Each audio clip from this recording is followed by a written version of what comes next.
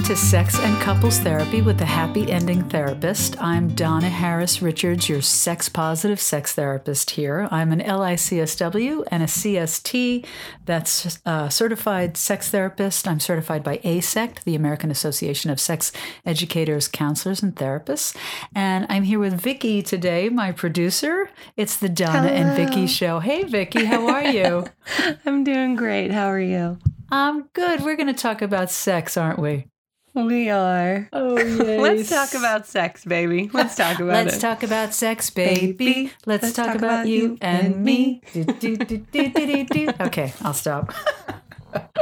Oh, my mission. Can I say my mission, Vicki? Here. Absolutely. Great. So, the mission of Sex and Couples Therapy with little old me, Donna Harris Richards, is to help individuals, couples, and families embrace and integrate sex-positive thinking into daily life for optimal health, including sexual health and wellness. We go for annual mammograms, gynecological exams, and prostate exams for physical sexual health, and we owe ourselves checkups on the emotional and mental aspects of sexual health for optimal health and wellness. Isn't that a nice idea?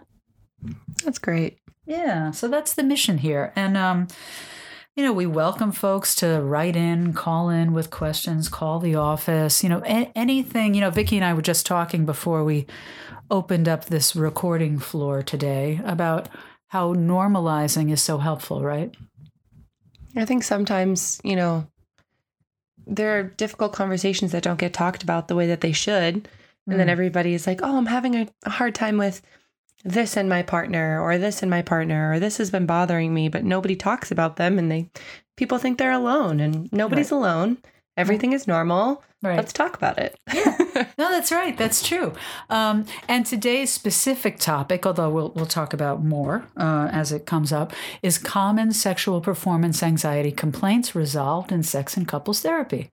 So we'll talk about, sexual functioning and issues that come up for men, women, and all genders, really. I think here I'm sort of focused on cisgender males and cisgender females. Cisgender being the sex that you're assigned at birth, and actually now they're saying AFAB and AMAB, which is assigned female at birth or assigned male at birth. Those are other terms for cisgender. And cisgender is the opposite of transgender, right? So if we're transitioning, if a cisgendered female, so assigned female at birth person is transitioning to male, they're a trans man or trans male, and the opposite for women. Like if you're assigned male at birth or cisgender male at birth, and you're transitioning to become a female, then you're a trans woman or a trans female. But there are folks who are not necessarily identifying clearly, and that's okay. There are folks out there who are non-binary or gender queer. Evolving and choosing their own identity, whether it's sexual identity or gender identity, and that's all normal and it's all okay. So, how are you, Vicki? What's going on with you? Here we are recording in June. I think this podcast comes out July. Right? I think July. I think July, yeah, maybe later. Anyway, summertime of 2021. How are you now in June of 2021? I'm doing very well. I'm a little nervous. I'm traveling for the first time since COVID. I'm getting on a plane. Oh. But yeah, I'm doing well. I'm excited. I'm fully vaccinated. Yeah, good. So where everyone's safe. We're going for a wedding. Good. But yeah. Great. Well, don't be nervous. I just flew. I'm fully vaccinated as well. And I flew to Florida on Southwest, plug for Southwest. And I was very nervous. But I wore my mask the whole time. It was a short flight, 3 hours or whatever, but it was fine. Everything was fine. So you'll be fine. I'm excited. Yeah. Summer's here in New England. The weather's been nice, so. Yeah. And I had a free drink coupon, but was told I couldn't use it, even though I'd paid for, what do you call it when you upgrade a little bit? Some upgraded, we paid. Because people have not been so well behaved on flights that they are, for the moment, not serving alcohol. understandably. Wow. Well, they're not. That's interesting. Some folks are objecting to being asked to wear their mask the whole flight For the protection of the greater good. And some folks have been upset and behaved, violently, and so they are worried. So not serving alcohol reduces any risk. So, but you'll be fine. It's going to be fine. I'm excited for you. I'm excited too. I'm excited to see. I haven't seen this part of my family for a very long time, so I'm excited. Oh, wonderful. Good. We'll have a great time. Excellent. Thank you. Good. And you had a gig a couple weeks ago, your first gig, oh, right? Yeah. Yeah. For NeaFast. Yes, this is a wonderful organization for which I'm newly on the board of directors. It's the New England Association of Family and Systemic Therapy. And, what is systemic therapy? So us systemic therapists out there, family therapists, LMFTs, social workers, sex therapists, and the like, believe that mood issues very, very often, almost all the time, occur from stuff that goes on around us. It's not internal necessarily. We're not necessarily anxious or depressed inside of ourselves. We are part of systems, whether it's a couple system or a family system, a community system, a world system, and the things that happen affect us. So that's what systemic therapy is. It's this idea that if we can heal the systems, whether it's the couple or the family issue or the, whatever goes on between people, we feel better. We have less anxiety and less depression. So anyway, NeaFast, which is a great organization, we did a fundraiser, and my husband Ken and I played, and hopefully raised some money, and it was really great. We did like a 30-minute set, all about songs about relationships. And shout out to my compadre out there, Jeremiah Gibson, LMFT and certified sex therapist, who's the head of NeaFast. And it's just a wonderful organization. They do work around networking and advocacy and education for providers, not only about some of the stuff we talk about here, but also systems regarding sort of racism and breaking down racism. I'm in an 18 CEU course now, which is a year-long course on anti-racism, and we are all as white therapists. So I'm a cisgender female, white Northern Italian American person, heterosexual, and we are talking all about who we are and where we come from, and sort of peeling back the layers and understanding what it is to not be fortunate necessarily to be born white, but if you are born a person of color, a BIPOC person, indigenous, Black, what it is to walk out your door when you are a person of color, and what your world is like and how you move in systems being that kind of person. So, or born in that way. And so the course is just, man, it's tough, but it's really excellent, because we're really looking at our stuff. And, when you think that you don't have stuff, you find out you still have stuff. Yeah. And it never ends. Hopefully we're Great always, way to put it. we're always evolving, right? And always hopefully getting better and better and better. Yeah. And supporting, my job is to support and honor everyone's experience. So, NeaFast, yeah, we did that lovely fundraiser, and that was fun. And it can still be seen on the NeaFast Facebook page if anybody wants to tune in and see me and Kenny doing our little thing. You can. And let's see. They're great. They always sound great. I've heard them a couple times, so I highly suggest it. Oh, thank you, Vicki. That's very sweet of you. And how are your plants doing, by the way, plant lady of mine? Oh, they're all mad at me right now. It's fine. Why? Just the humidity shift. Oh, they're just getting reacclimated to the humidity. So yeah. Well, hopefully they will be kind to you in the system of your relationship with them, your little babies. They'll be all right? They're doing okay. They'll be fine. Okay. All right. Good. Okay. So should we dive in here? Let's dive on in. All right, great.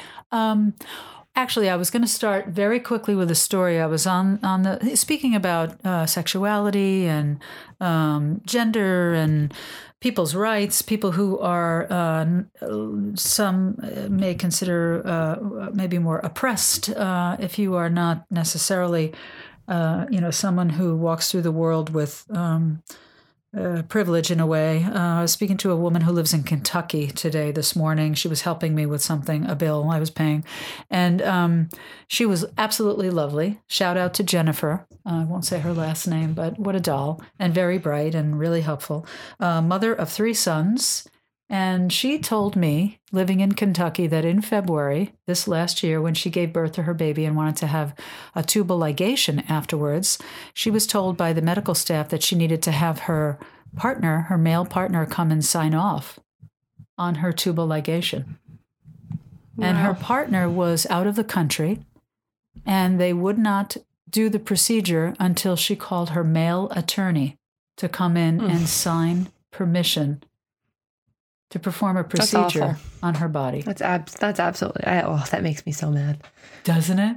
It makes me so angry. Yeah, so I see, Vicki, your eyes are rolling. I know, my blood right now is boiling in my hands and in my head. I can feel it. So she did what she had to do.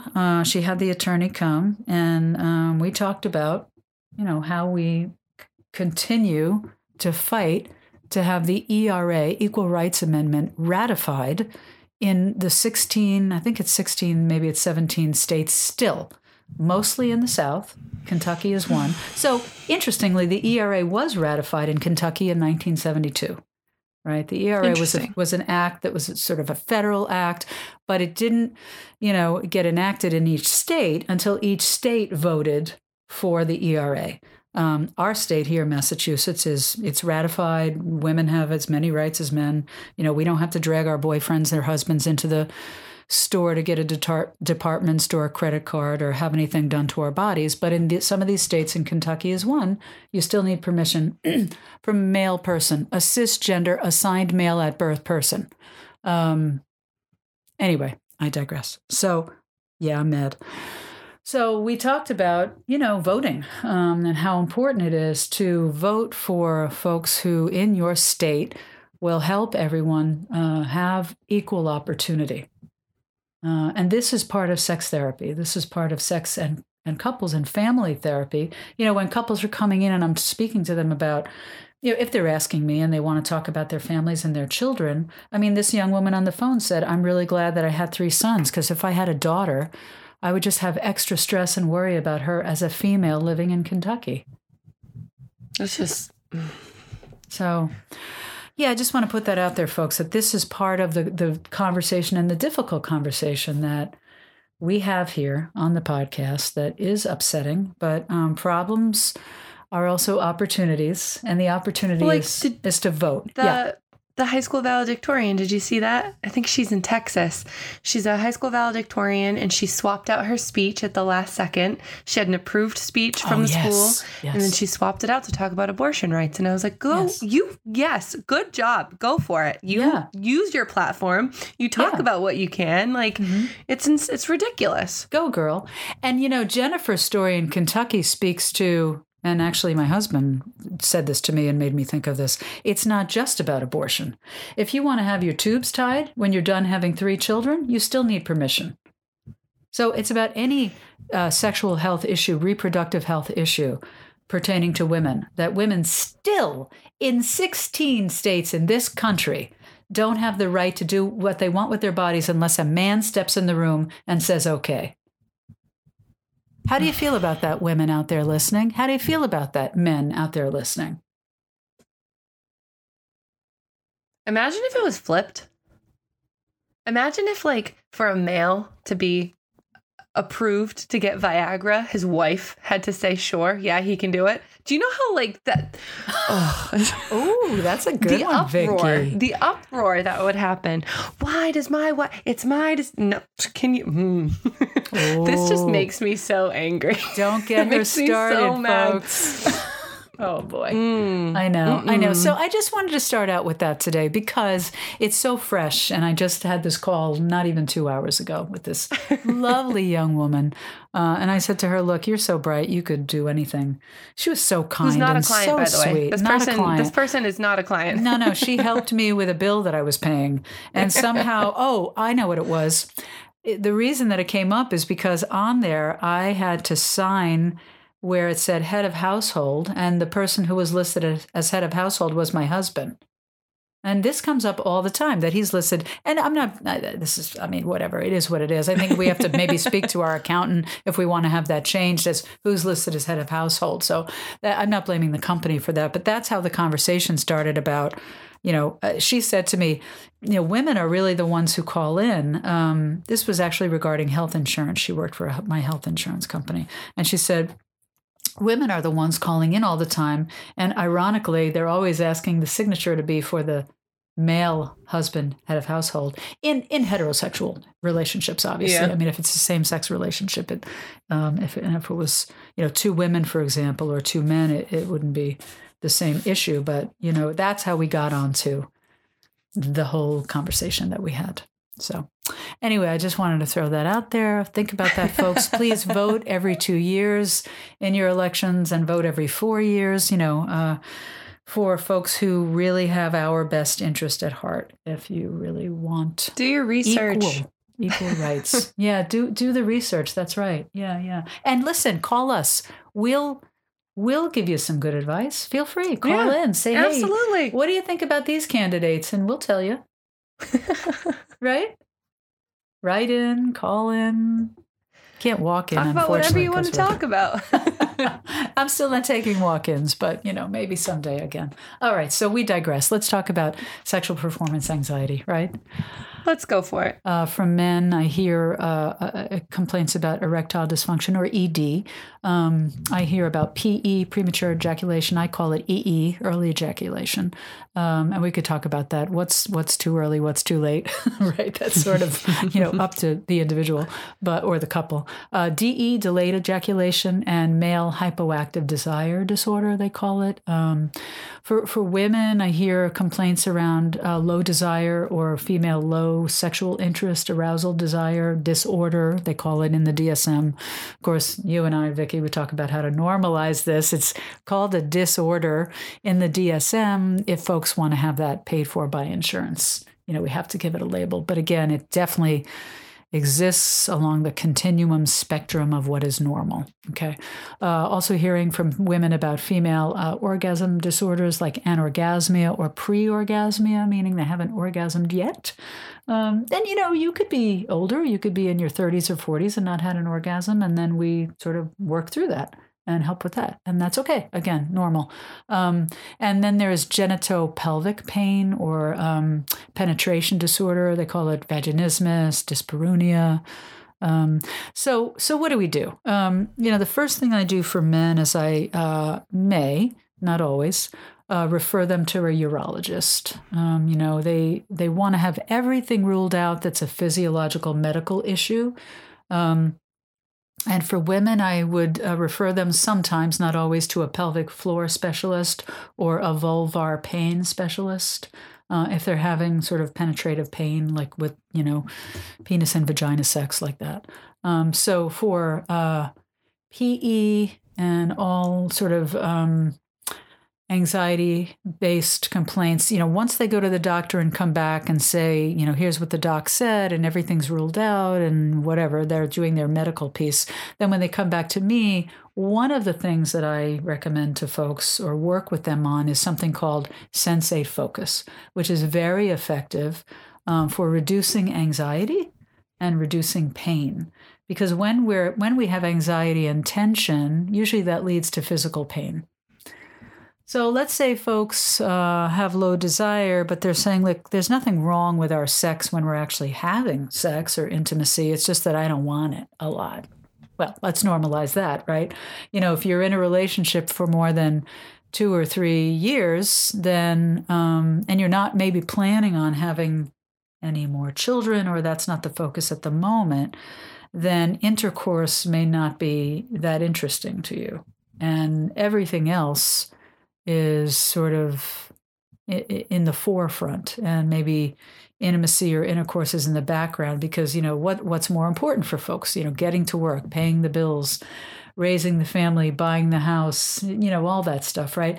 So even still, sensate focus for folks can be helpful if they want to go from good or satisfactory sex to magnificent sex.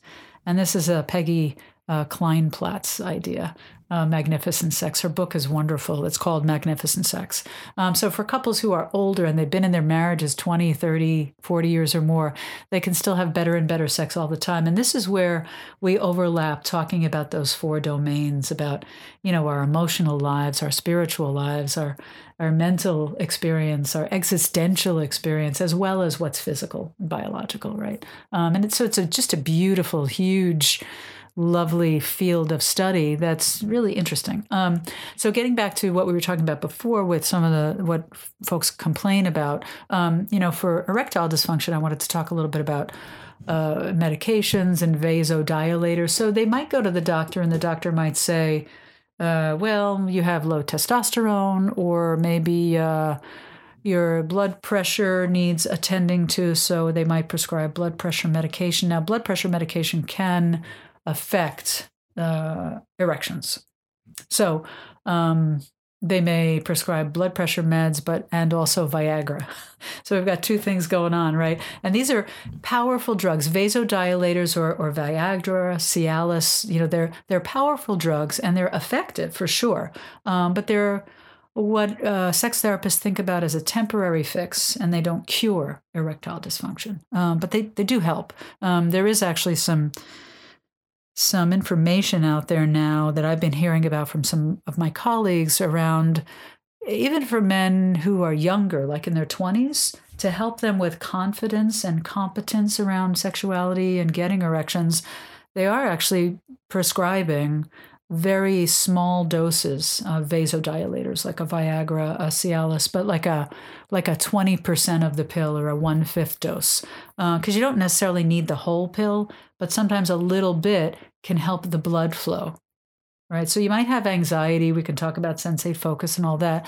But still, if the blood isn't flowing well, and so now worry is building on top of the performance, right? So you have the thing that happens, which is, you're nervous and you're not getting the erection.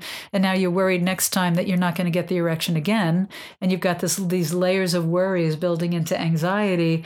A little bit of the Viagra can actually be helpful. Your brain's just working against itself. Nothing's working the way it should because you're worried about being worried. And it's just, yes, yeah, double trouble thinking, right? Yeah, right, exactly. So that's a good thing.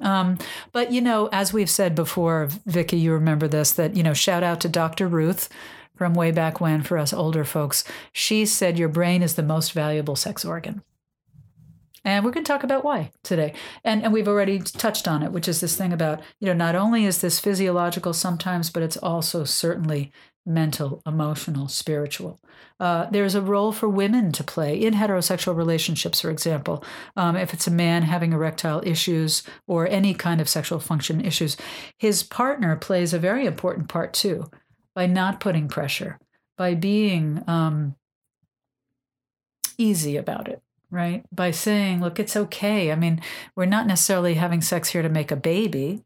Let's just enjoy it. Whatever feels good. Pleasure is the name of the game, right? We want sex to be pleasure-oriented, not goal-oriented. And that's a big piece of this when people come to me to help people begin to think about sexual intimacy differently. Right? Makes sense? Okay. So here's some statistics regarding sexual health if folks are interested. Over half of men between 40 and 70 years old are affected by ED. Over half, 52% of men. And this is according to data from the Massachusetts Male Aging Study. Amazing, right? It's a lot. That's wild. But for guys who are 40, 41, and wondering, gee, why am I having issues around my erections, whether it's getting it, maintaining it, like that, just know that you're in really good company with a lot of your compadres out there. And, of course, we can also talk about how to really optimally increase your health, overall health, what you're eating and activity and all that stuff is really important. We'll talk about the size of the waistline. The smaller the waistline, the more likely you are to have more optimal health, sexual health. Okay, so next little data stat I have here is that up to 18.4% of men in the U.S. who are 20 years of age or older have ED. And that's according to NAHANES, which is the National Health and Nutrition Examination Survey in 2001-2002. Well, that's a little bit old now, but interestingly that over 18% of men 20 years old or older have had ED or have ED. So although ED, just so you know, is not an inevitable consequence of aging, there is a positive correlation with age, as you just heard. I mean, if you're over 40, there's much more likelihood that you're going to have issues around ED. The prevalence of 5.1% in 20 to 39-year-old men increases to 70% in men who are 70 years or older. So if you're 20 to 39, there's a 5% prevalence of ED, but that goes way up as men get older, but it's not always directly correlated. Because there are plenty of older guys, especially that I see, who are 70 or older, who are in great shape. They're runners or they're really active, their weight is good, all that. And they still have, issues because aging can be connected. So because of the etiology of erectile dysfunction, because it often involves a combination of vascular issues, so your vein, blood flow, neurological brain function stuff, say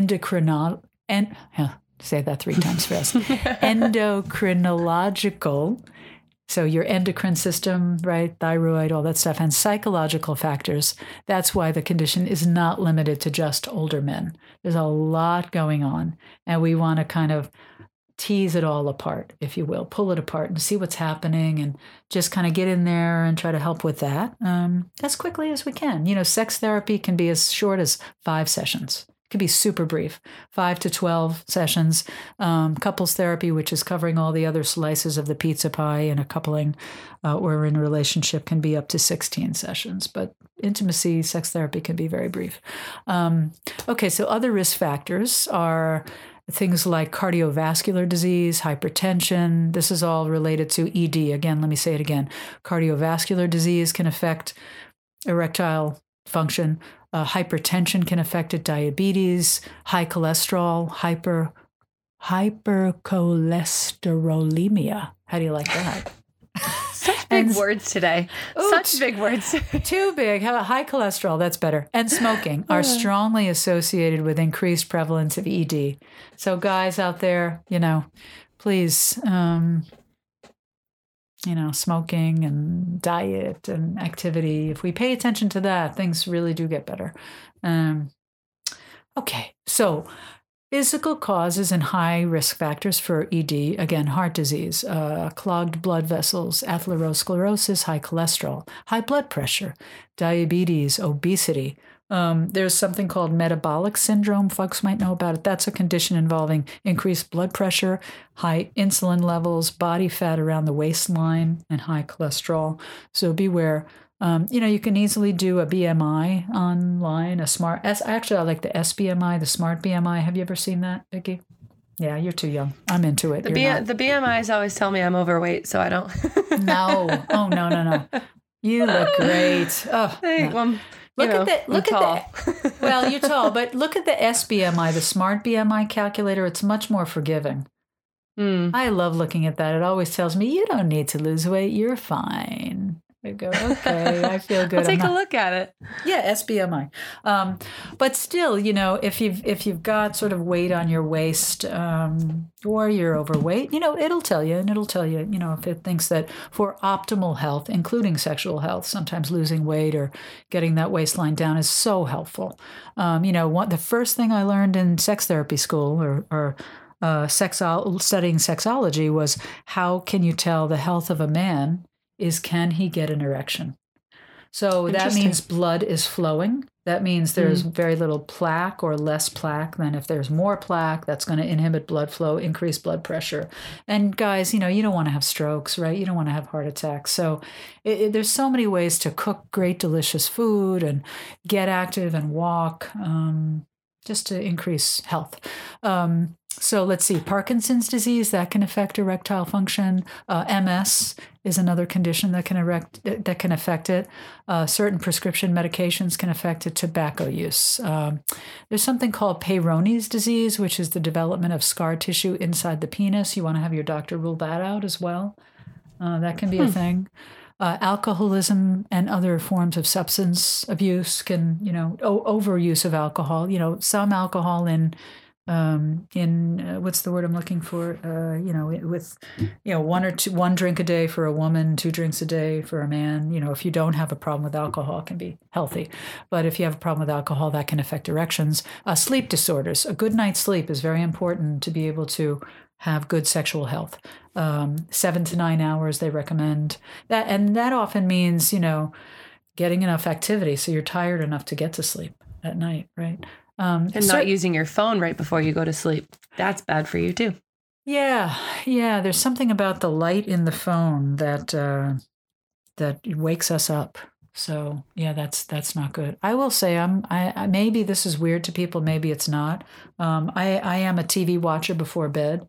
It actually helps me fall asleep when I watch these lovely science shows or shows about the universe. Like before I know it, I have one eye closed and I'm asleep. So I don't think TV necessarily, not for me anyway, affects my ability to get to sleep. But I definitely, I don't look at the phone because I don't want to have a problem. Other things that affect erectile function or dysfunction are certain medical treatments for prostate cancer or enlarged prostate, and I talk about that with my clients. What are some of the resolutions for that? There are, implants. There are pumps. There are things that men can do to help them have a good, satisfying sex life. I've had clients who say, look, I don't care really so much for myself about getting the erection, but I want my partner, especially if it's a female partner, I want her to enjoy, intercourse or intimacy. And that's why they might come in to talk about how they can move forward for a better outcome. Other things that affect erectile function dysfunction are, again, like we said before, low testosterone, tobacco use, injuries that have damaged nerves or arteries that control erections. That can be a thing. And again, this is for your doctor really to be ruling out. I mean, I can talk about it with people and suggest it, but I'm not the one diagnosing it. That's not my area of expertise because I'm not treating that medical stuff. I'm treating the emotional stuff, the anxiety piece, the mental piece, the spiritual piece, all that. Other medications that can affect sexual function, antidepressants, antihistamines, and medications to treat high blood pressure, as we talked about before, pain, prostate conditions, psychological conditions like stress, anxiety, or depression. That's more my area where I can be helpful. Again, drug and alcohol use, especially if you're a long-term user of drugs or alcohol. Psychological causes of ED. So the brain plays a key role in triggering the series of physical events that cause an erection, starting with feelings of sexual excitement, right? Arousal. A number of things can interfere with sexual feelings and cause or worsen ED, erectile dysfunction. And these include depression, anxiety, other mental health conditions, trauma, experiences of trauma. And one of the things I want to say to folks who've had trauma or sexual trauma right here and now is you are not your trauma. That happened, and that is something that I so wish people didn't have to go through, but they do. Lots of people do. And so I want them to sort of, again, tease out or pull apart that happened, and now let's talk about how to move forward from that. How did that strengthen you in a way? I think it's important. I think all of these things are so important to talk about. I know we've talked a lot about, the things that a doctor needs to diagnose, to say, but bringing this to your doctor and talking to them is so important to rule out all of those things that you have no or little control over that might be affecting something within your body, right? Mm-hmm. Yeah. So if you have something like low T or, you have multiple sclerosis or something within you that is a physical, medical issue. Sure. It's important to know that and be able to rule that out so that when you start to see a sex therapist and you can move past those to talk about the other blockers, and it's not ignoring, like those medical issues that might actually be your blocker, or just saying, oh, it's just in your head. It might not be. And I think it's just so important, Right. And, as you're saying that, it occurs to me, I'm also speaking, I hope there are some doctors or nurses listening out there, or even pelvic floor specialists or urologists out there, because we are a system. Folks like myself and them who are providers want to be educating our patients, our clients, for them to know more, to be more informed patients and clients. So please, guys, docs and specialists and providers, I love it when they say, yes, okay, I'm going to do the pelvic floor work with you, but why don't you call a certified sex therapist? Why don't you call a sexologist, an ASEX certified sex therapist, or someone who has a specialty in sexual health, so they can help the other piece of what's going on, how you're thinking about this. Because if we have trauma, right, or we have a bad experience, I have clients who come in and say, we were having great sex, but suddenly our sex, one day we had very painful intercourse. The sex got a little rough and it caused me a lot of pain. And now I'm freaked out and worried about having intercourse again. So that's where Sensate Focus can help. It can slow things down. And even if they don't do Sensate Focus, just thinking about how they can go at their intimacy in a different way. This one person I'm thinking of who I'm working with now, she's working with a pelvic floor specialist, but with me too. And together they are working through this, thinking about intimacy differently, the sex itself differently, that yes, that happened and that was painful. And it brought off stuff from her earlier experience, family of origin stuff, maybe a little bit of trauma, et cetera. But now we go forward from here, right? You are not your trauma. You are a whole, resilient human being in relationship with another whole, resilient human being. And we can resolve this by just sort of looking at all the parts. And you're not alone. It's just that folks don't talk about this. So I want all the providers to be educating our clients and patients and talking about it by normalizing it. So other psychological causes of ED, besides depression, anxiety, mental health conditions, stress, are relationship problems due to stress, poor communication, and other concerns. This is big.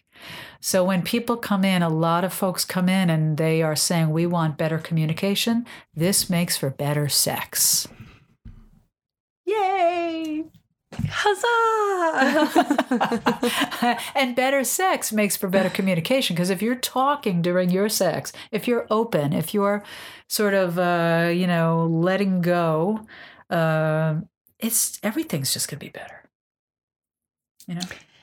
It's just, and I think it's just something that people just don't like doing. Maybe you feel awkward or maybe, you don't want to upset the other person while you're in the middle of it. But like, you and your partner should both be enjoying the experience. And if you're not, then that's just going to add on to the negativity in your brain, or, the worry in your brain, or the annoyance, like, oh, are they going to do this right this time or whatever? But if you don't tell them you want something done a different way, how do they know? Yeah. And actually that reminds me that people do come in with a mindset that sex is for my partner. My job is to pleasure my partner, not myself. So this is where Sensate Focus can also be helpful, because what is it? It's this idea. Well, it's not an idea. Sensate Focus is an activity. It's homework that folks take home where they notice the thoughts in their mind and they bring themselves back to their body, but their own body and their own pleasure experience of intimacy with their partner. So it's rewriting the narrative of what intimacy is. That intimacy ought to be, I don't want to use the word should, right? Because should gets us in trouble. But the best intimacy is about our own pleasure while our partners are having pleasure. Pleasure, pleasure, pleasure, pleasure, pleasure. Playfulness, pleasure, passion, right? This is the first words you see on my website. Play, passion, pleasure. I mean, we want to rewrite that story that people have in their minds about sex is for my partner. So complications resulting from ED can include, so first we talked about sort of the the A part, like the antecedent part about what's going on, right? And then the complications from that, the C part, so the ABC, antecedent is all that stuff we just talked about that could be going on, medical factors, etc.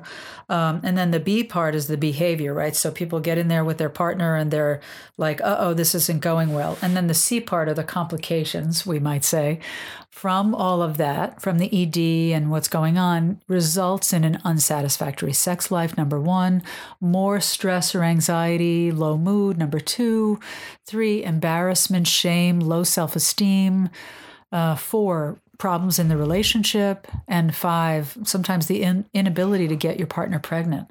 I do get calls from men who say, look, we want to have a baby, and I can't get the erection or maintain the erection, and we're not yet ready for going to the doctor for in vitro fertilization. Thank you. I'm 60. I have word finding issues. Thank you, Vicki. You're doing great. Yeah, we're not ready for in vitro IVF, and so I'd like to see if I can have the erection and maintain it to get pregnant without having to go through all that first. So those are the complications. Okay, so that's men, cisgender men, and also, transgender men. We can talk about these issues as well in terms of getting erections. And for, women, cisgender and transgender women, we have issues around orgasm, right? So some of the stuff we talked about before that are sexual function issues for women they're pre-orgasmic, so maybe they haven't had an orgasm yet, or maybe they're having pain. This is a big one. Who wants to do anything if it's painful? Nobody I know. I mean, sometimes we say, all right, well, it's painful, but I still have to do it, right? All right, that vaccine is going to be painful, but, I still have to do it, right, for something better. So we have to weigh it out. But, if it's painful or it's not pleasurable, the intimacy experience, then people shy away from it. So whether it's vaginismus or dyspareunia, vaginismus or dyspareunia, or pain on penetration, we could talk about ways to increase pleasure. And some of those ways are vibrators or toys, pleasurable penetrative toys. We talk about focus of pleasure-oriented intimacy versus goal-oriented intimacy. And then there are also really important conversations that I have with women and couples around the context of sex, right? So I notice women will often withdraw when we're talking about just sex and planning sex. They're like, oh God, it's the last thing on my mind. So we want to be talking about romance, right? We want to be talking about what's going on in the morning when you wake up. If you want your partner to bring you coffee in bed, partner, bring the coffee in bed, right? So she feels good. If there's an issue around division of labor in the home and she's carrying resentments, let's talk about that. Being desired, women need to feel desired by their partner. They need to feel that their lives are fair. For women, oftentimes sex is an aspect of love and giving love. And that's where we get into a problem in thinking, where women often think that sex is for their partner. And I want to rework that story that they tell themselves. I want them to realize that it's good for them. It's good for their health, right? Now, how? Let's talk about that. Do we have a minute, or are we out of time? We have like a couple minutes and then, yeah. Okay, so I want people to listen to part 2. So let me say this. Becoming more sexual is good for your health. How? It keeps your immune system humming. Sexually active people take fewer sick days. We know this. This is in the literature. It boosts your libido. The more you have sex, the more you want sex. And it doesn't have to be intercourse. It's just partner connection in whatever way feels good. It improves women's bladder control because they have a strong pelvic floor to avoid incontinence, right? I don't like incontinence. Do you? Interesting. No. Yeah. It lowers blood pressure. It counts as exercise. It lowers the risk of heart attack. I have big heart problems in my family, so I'm very interested in lowering my risk of heart attack. So it's a great way to raise your heart rate is to have sex. It keeps your estrogen And for men, testosterone levels in balance. Well, for men and women, estrogen and testosterone. Number 7, it lessens pain. So before reaching for an aspirin, try having an orgasm. I promise. It'll get you to sleep. It'll lessen your pain. Orgasm can block pain, releasing a hormone that helps raise your pain threshold. Stimulation without orgasm can also do the trick, blocking chronic pain, leg pain. So just because you don't have an orgasm doesn't mean you won't block the pain. You still got all that stuff going on. It gets the blood flowing. It gets blood everything flowing. moving. It gets nitric oxide flowing, which is in the blood, which is very important. It reduces leg pain, menstrual cramps, arthritis pain, in some cases even headache. It may make prostate cancer less likely. Men who ejaculated frequently, I think I've said this before, at least 21 times a month, guys. This is published in the Journal of American Medical Association, Journal of American Medicine. They have less likelihood of prostate cancer. It improves sleep. We just talked about this. You'll nod off more quickly after sex, and it eases stress, being close to your partner. It can soothe stress and anxiety. All the studies out there on relationships show that for women, it's better. For men, it's better in reducing stress. It boosts self-esteem and happiness. We have stats on this stuff. So next time, we're going to talk more about how sex therapists help shift the goal from performance-oriented or goal-oriented sex to pleasure-based sex, from foreplay to just play. We're going to talk about kissing. We're going to talk about kissing, oral, anal, erotic massage, toys, forbidden talk, fantasy, hugging, going on vacations, get a hotel. By the time my clients are getting some good stuff from me, I'm saying, don't come to me anymore. Take that money and go to a hotel and enjoy yourself. All right. Thanks for listening, everybody. I know we're out of time. So stay tuned. Stay tuned for part 2. And we're good, Vicki? Should we say goodbye? All right, we're going to say goodbye. I think we should. We'll see you next time for part 2. So remember that you can call the office if you're interested.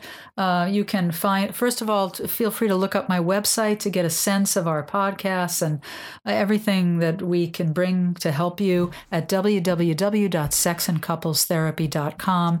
That's SEXAND, couples with an S, therapy.com. You can call the office at 508-990-9909. You can find us on Instagram at The Happy Ending Therapist and on Facebook at The Sex and Couples Therapist. And remember, please always make time for pleasure, play, and passion. Thank you so much for joining us. Thank you, Vicki. Thanks, Justin, in the back. And we'll talk to you next time.